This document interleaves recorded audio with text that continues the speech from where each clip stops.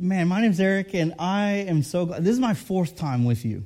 And I'm so glad that David either has no one else to ask, or you guys like me enough to have me back. And I love coming down. I come down from Birch Bay, Christ the King, and I have a family that I talk about a lot. And for those of you who have been tracking or have heard the story the last couple times I've been here about Lexi, our daughter, who was born with lots of special needs. She is happy and healthy, and God is good. So I do want to say, before I jump into my message, that I want to thank you as a church.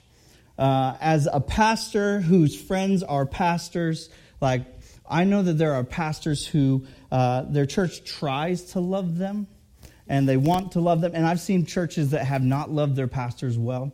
But I have been with David every step of the story of this church under his leadership. And I just want to thank you for loving your pastor and his family well. That's a big deal. And I also want to affirm, like, the kids ministry. That is wonderful work that is happening. Do you guys appreciate that? Yeah? Good. I'm not going to say, I can't hear you. Youth pastor joke. But where's John Haas? Is John Haas here this morning? He's not here. I've still never met the man, but I listened to his message that he preached last week, and then I said, wait, that's the message I was going to preach. So in a different text, different passage, but I just wanted to just say thanks to him for setting up this idea of what it means to hold true to the promises of God and to live and experience the freedom that we have in Christ. So today we're going to take a break from the book of Galatians that you guys have been studying for quite a few weeks. And we're going to look at this idea of freedom in Christ and what that means and how we interact with the world around us as true followers of Jesus as we live in a world that's pretty tumultuous. A world that is shaped by overwhelming fear, and people shape their fears by statements and words, and there's wars all over the place in different countries and in our country and in our relationships, in our homes. And what do we do with that as followers of Jesus? So if you have your Bibles, you could turn to 1 John chapter 5. We're going to be cruising through the whole chapter.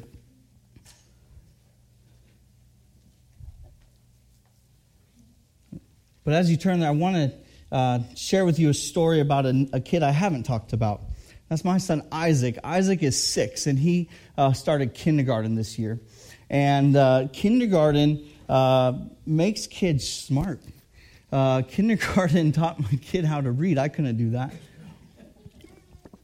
Kindergarten also exposed him to a lot of things that he hadn't been exposed to, like germs.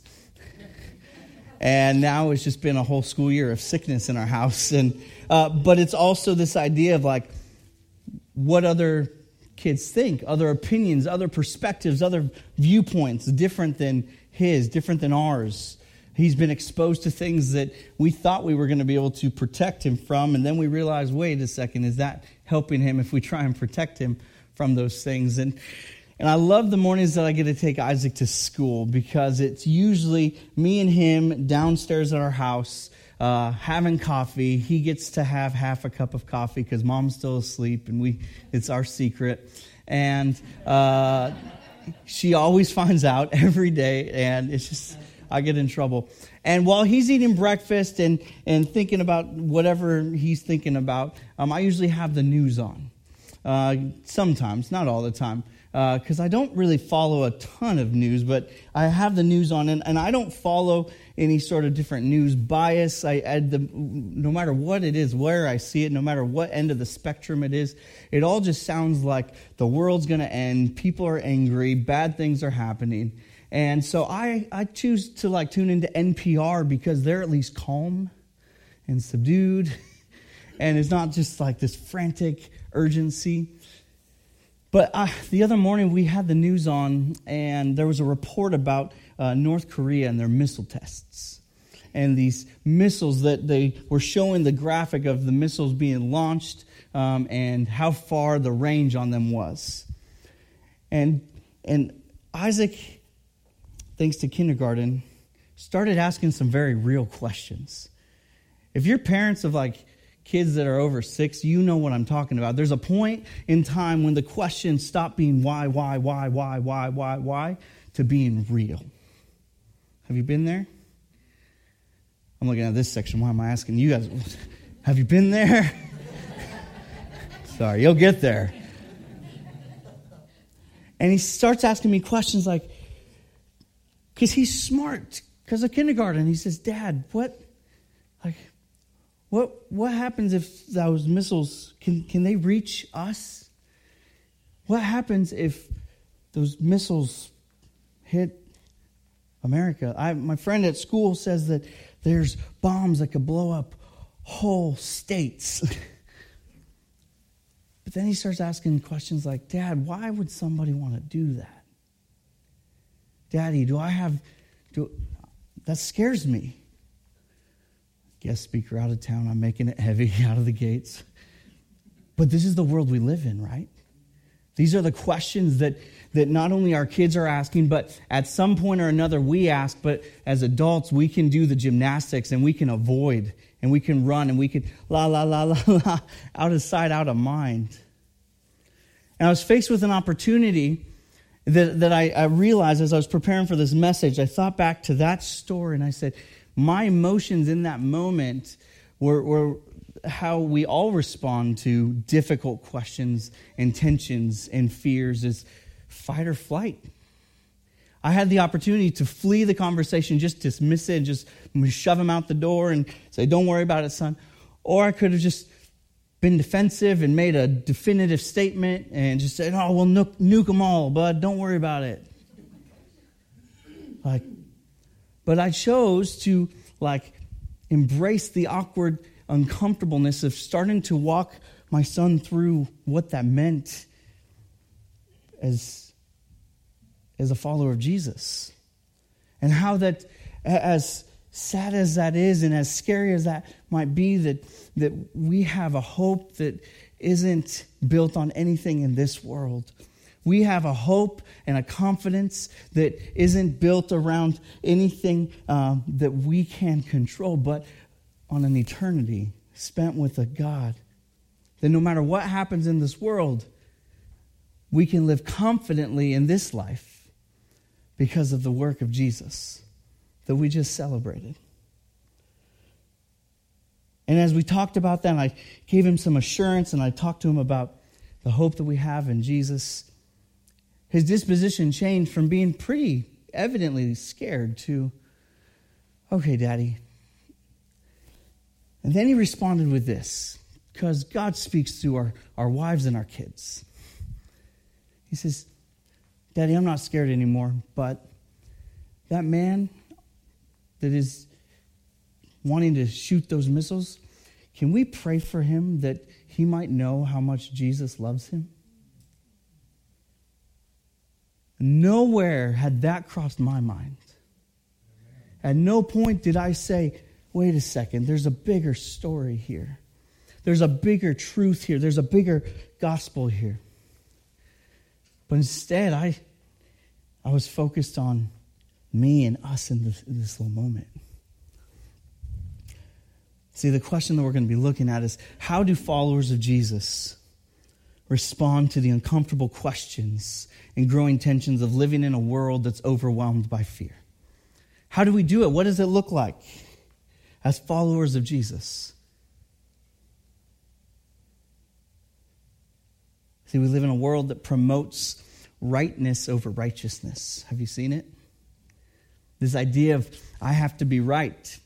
Even in the church, we've made a name for ourselves in society as being right and making a stand, and we're fighting for our rights.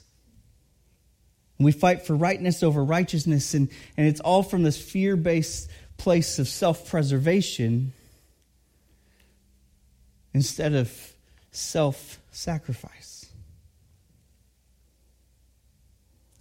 See, we see the church at times, I'm not saying this is us all the time, but there's this temptation and this risk in the world that's overwhelmed by fear to have faith built by words alone, but not on obedience to the word.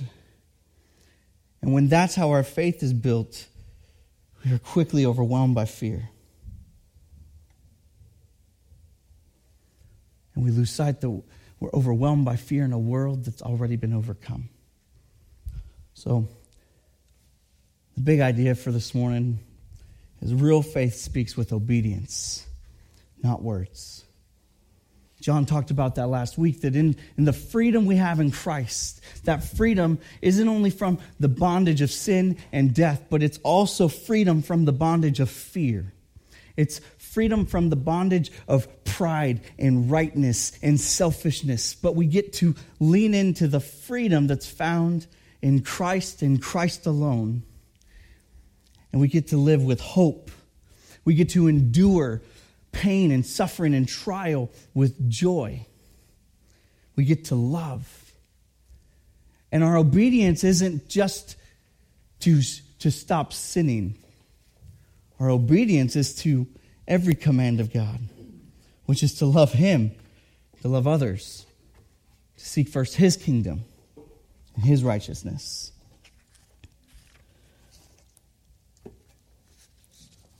John is closing out a letter that he wrote to a group of Christians that were living in a society that was actually a little bit more oppressive, to say the least, than our own. He's writing to a church of believers who were facing persecution and oppression and tyranny in the government and Roman rule, and they were needing some encouragement. So he writes this whole letter. First 4 chapters talk about what it looks like to love and be loved by a loving God. In chapter 4, just before he says, there is no fear in love because perfect love casts out all fear. And he concludes the book by reassuring and giving a confident assurance to these people. Read with me in verse 1. Everyone who believes that Jesus is the Christ has become a child of God. And everyone who loves the Father loves his children too. We know that we love God's children if we love God and obey His commands. Loving God means keeping His commandments, and His commandments are not burdensome. For every child of God defeats this evil world, and we achieve this victory through our faith. And who can win this battle against the world? Only those who believe that Jesus is the Son of God. Amen? He goes on in verse 14. He says, and we are confident. So he's used the word know a lot already. Now he's talking about confidence. And we are confident that He, talking about God, hears us whenever we ask for anything that pleases Him. And since we know He hears us when we make our requests, we also know that He will give us what we ask for. He goes on, verse 18, he says, we know that God's children do not make a practice of sinning, for God's Son holds them securely, and the evil one cannot touch them. Amen? We know that we are children of God, and that the world around us is under the control of the evil one. And we know that the Son of God has come, and that He has given us an understanding so that we can know the true God. Man, I could just stop preaching right there. Do we live out our faith? Do we live out our daily life? Do we represent Christ in this world of fear and uncertainty with such confidence? Not every day. Some days. Sometimes. Are we obedient to God?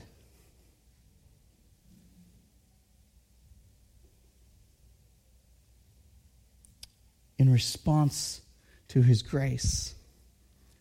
Not because it's our moral duty. See, we see a bit of a formula that comes into play here, and it's the second idea I have for us today, and it's this. We see this formula that obedience strengthens faith, which secures our hope and empowers love. So obedience to God, not obedience to ourselves or the world's social, cultural standards or expectations, but obedience to God is what strengthens our faith. Because are we going to trust Him enough and take the steps of faith necessary to obey Him? Because what happens when we take those steps of obedience to God versus disobeying God because of comfort or self, what happens? We see that His promises are true. We see that His faithfulness is true. We see that His goodness is true. We see that His grace is sufficient. We see that He is present and that He truly will never leave us or forsake us. And as that secures our hope and our confidence that this God is true, that this God is who He says He is, what does that empower us to do? Love. Love. It doesn't empower us to defend Him. It doesn't empower us to fight for our rightness. In fact, it empowers us to love people in such a way that we put aside our rightness in pursuit of His righteousness. Amen?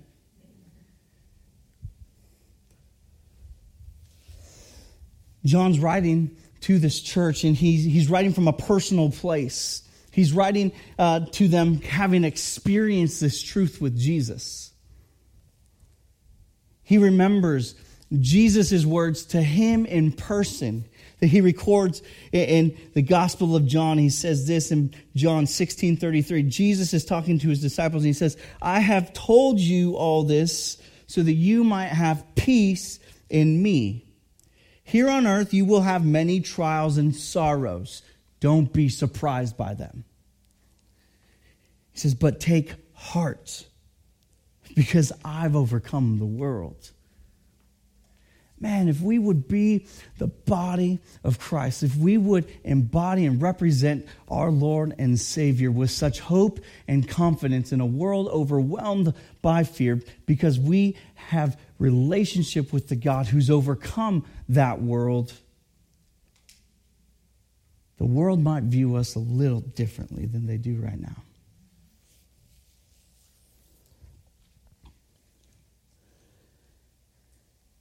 He finishes out and he says, "And now we live in fellowship with the true God because we live in fellowship with His Son.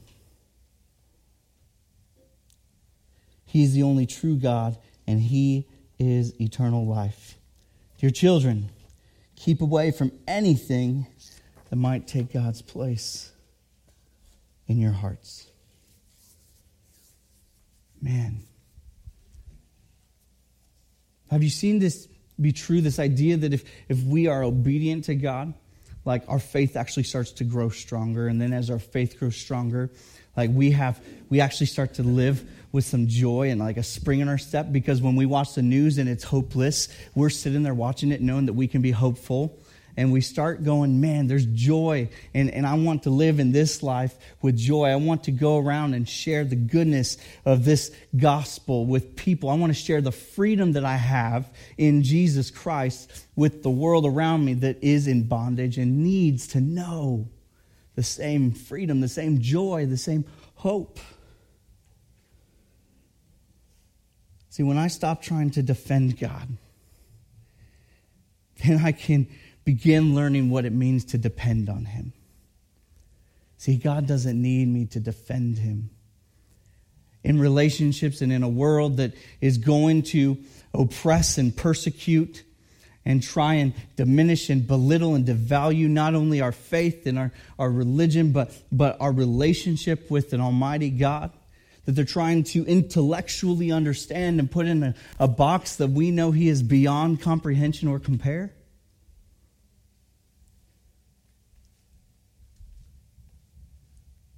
See, like, when I think about it, I think that you really can't depend on a God that's small enough for you to defend. We can't, or at least I don't want to. You can if you want to, but I don't want to try and depend on a God who is small enough for me to defend. See, in the God that we serve, the God who's overcome this world through his Son Jesus, whose Spirit lives and dwells within us and empowers us and equips us for every good work, he doesn't need us to defend him.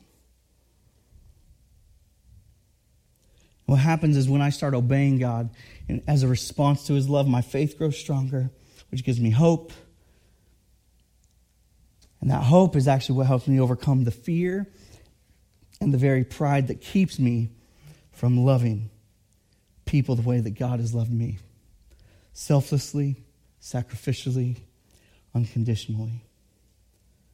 If we back up a little bit, that's what's being encompassed in this opening couple verses. It says, if we love God and obey his commandments, that's how we know that we love God's children. It says this, everyone, I'm just going to start at verse 1. Everyone who believes that Jesus is the Christ has become a child of God.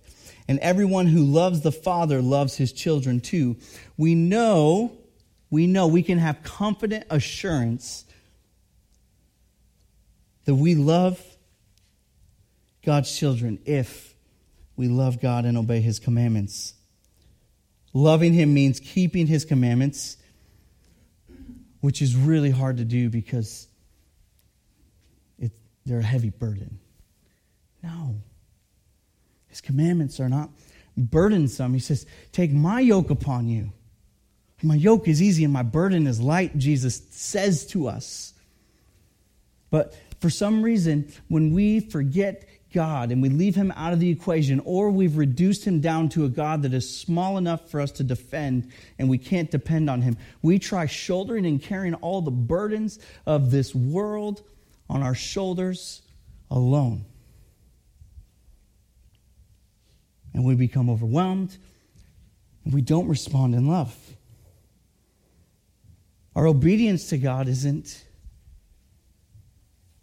marked by our defense of him.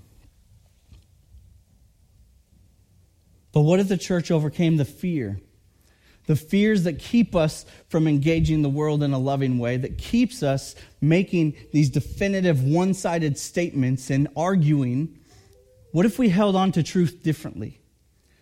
What if we held on to truth in such a way where we weren't needing to, we had so much confidence and hope in the truth of the gospel that we didn't need to hold so tightly to being right all the time. And we could actually engage in conversations with people different than us than just making statements. What opportunities might that present? See, what if we overcame that fear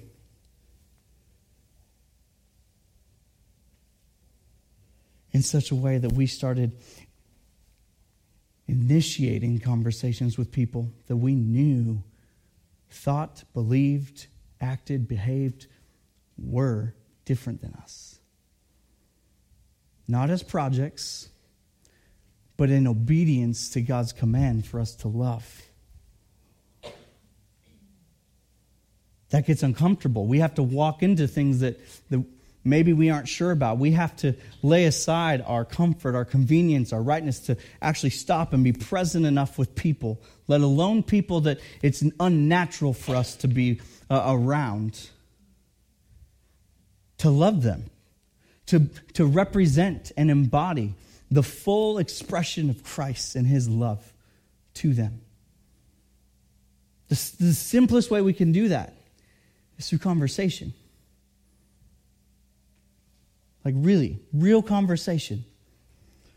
Where we aren't just talking to be heard, but we stop talking so that others feel heard.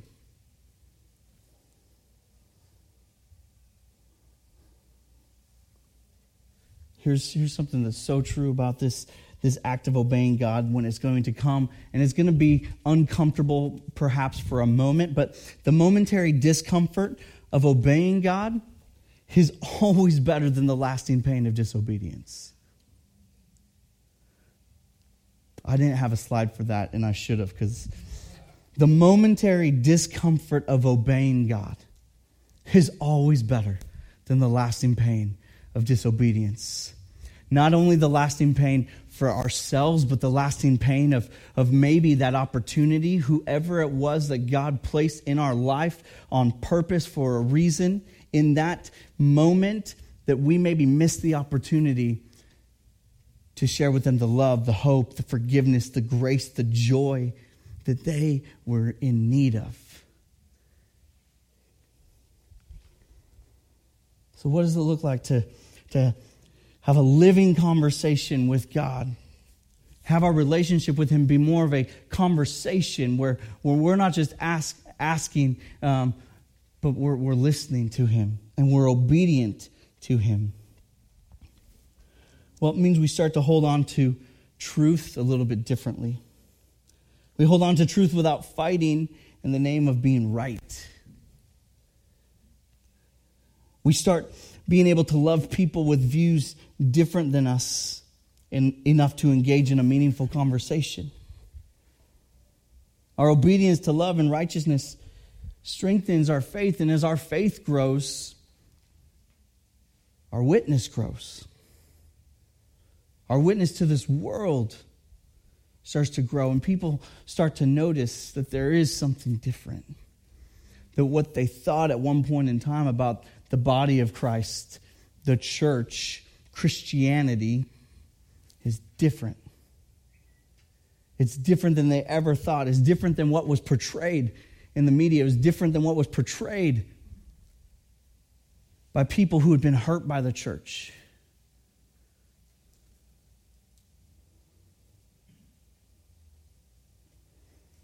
Conversations cultivate relationships, but statements don't. And this is so pressing in this time that we live in, where the church has lost its voice.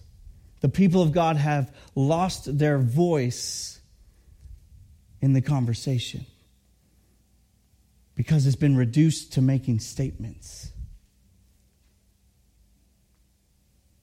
But we have to embrace the momentary discomfort of obeying God, to engage and lean into conversations about race.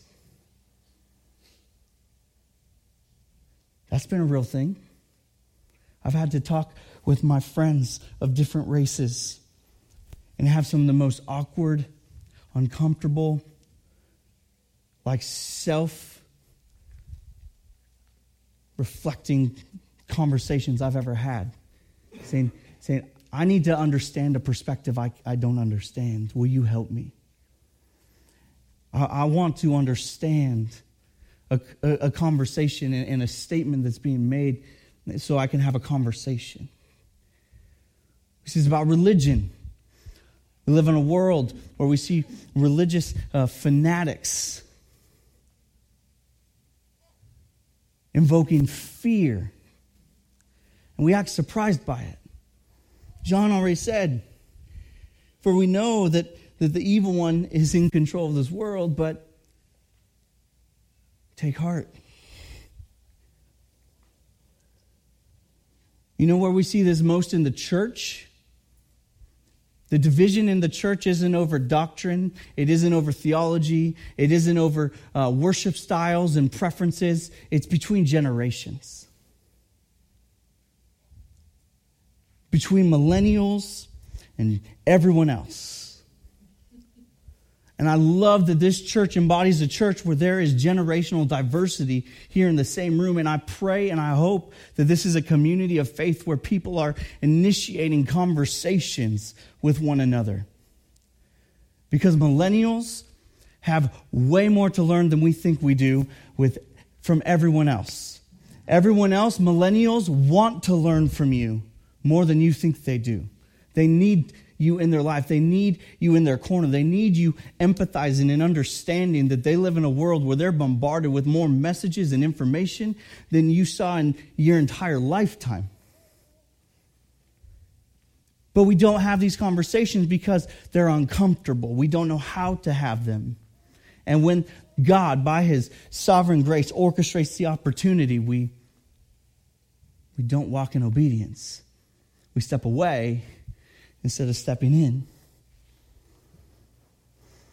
And we go back to what's comfortable, what's safe, what's known, and that's our rightness.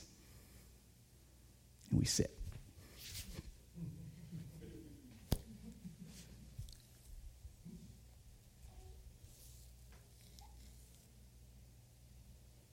There's a lot that's going on in this idea of rightness versus righteousness. There's an author named Dallas Willard, and there's a quote from him that has been just changing my relationships in the last year. And he writes this, he says, being right is actually a hard burden to carry gracefully and humbly. One of the hardest things in the world is to be right and not hurt other people with it. So where you hear right, put in truth, put in the gospel. We know it's true. We know it's right. We know if we have confidence, secure hope, but can our confidence be so secure in the hope of Christ that we can hold and cling to that rightness, running from all sin, living free from fear, living free from bondage, yet walking in obedience in such a way that we can hold that rightness without hurting other people with it. We thought of it that way? Have we thought of following Jesus in this way?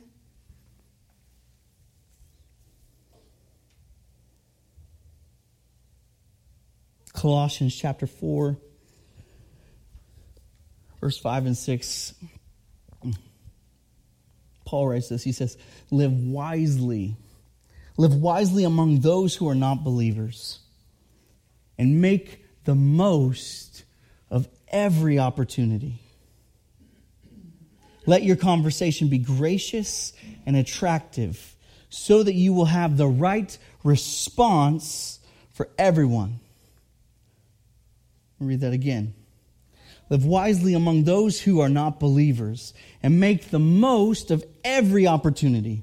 Let your conversation be gracious and attractive, so that you will have the right response for everyone. Right response doesn't mean the right answer. The right response doesn't mean that you're just right for the sake of being right.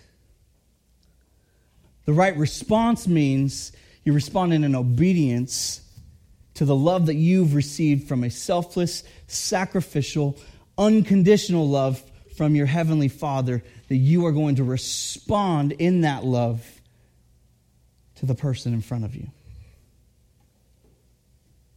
Is this how we view the gospel? Is this how we view the opportunity that we have in Christ?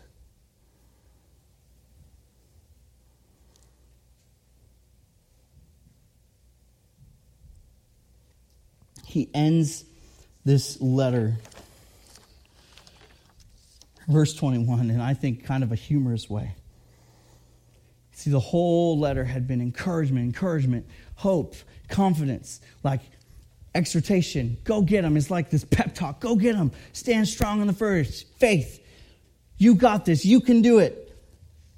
And he says in this, dear children, keep away from anything that might take God's place in your hearts. Click. Hangs up the phone. What? I mean, that's the equivalent of him going, all that pep talk, and like you're talking on the phone with somebody and you're just getting pumped up. They're getting you excited about taking over this already conquered world and what's going to happen. And it says, sleep with one eye open. Click. Maybe I just read it that way, but I can't infer tone here. But what's he really saying? It's almost like the culmination of this is he's like leaning in as their spiritual father. He's getting down at their level. He's like, hey, right here, little children, like this is important. Everything else you've read, everything else you've heard, it depends on this. Keep away. Some of your translations say, be on guard. Be alert. Stay alert from anything that might take God's place in your hearts. That's not just the temptation of our flesh. That's our personal pride. That's any idol that we put in place of God in our heart. Because as soon as that happens, our capacity to be obedient suffers. So this week, I'm curious, how we hold on to the truth of the gospel this week differently. Where has rightness replaced righteousness in your life? What's taking God's place in our hearts that keep us from living and loving obediently?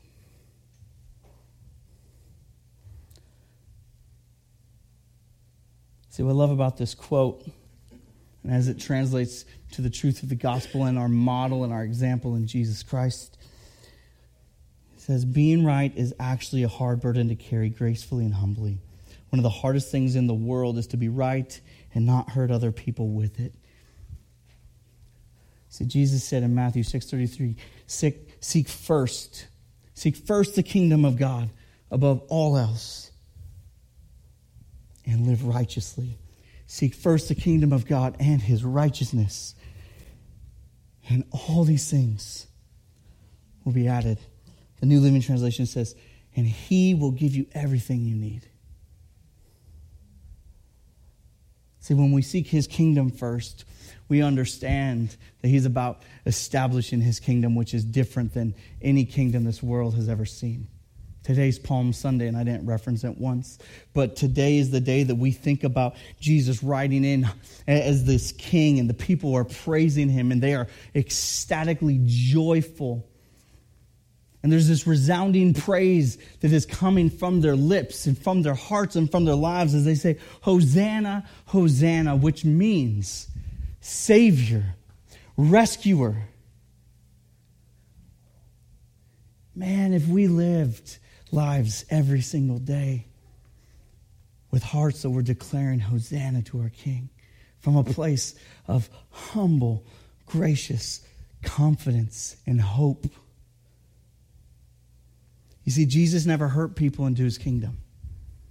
As we were reminded today, he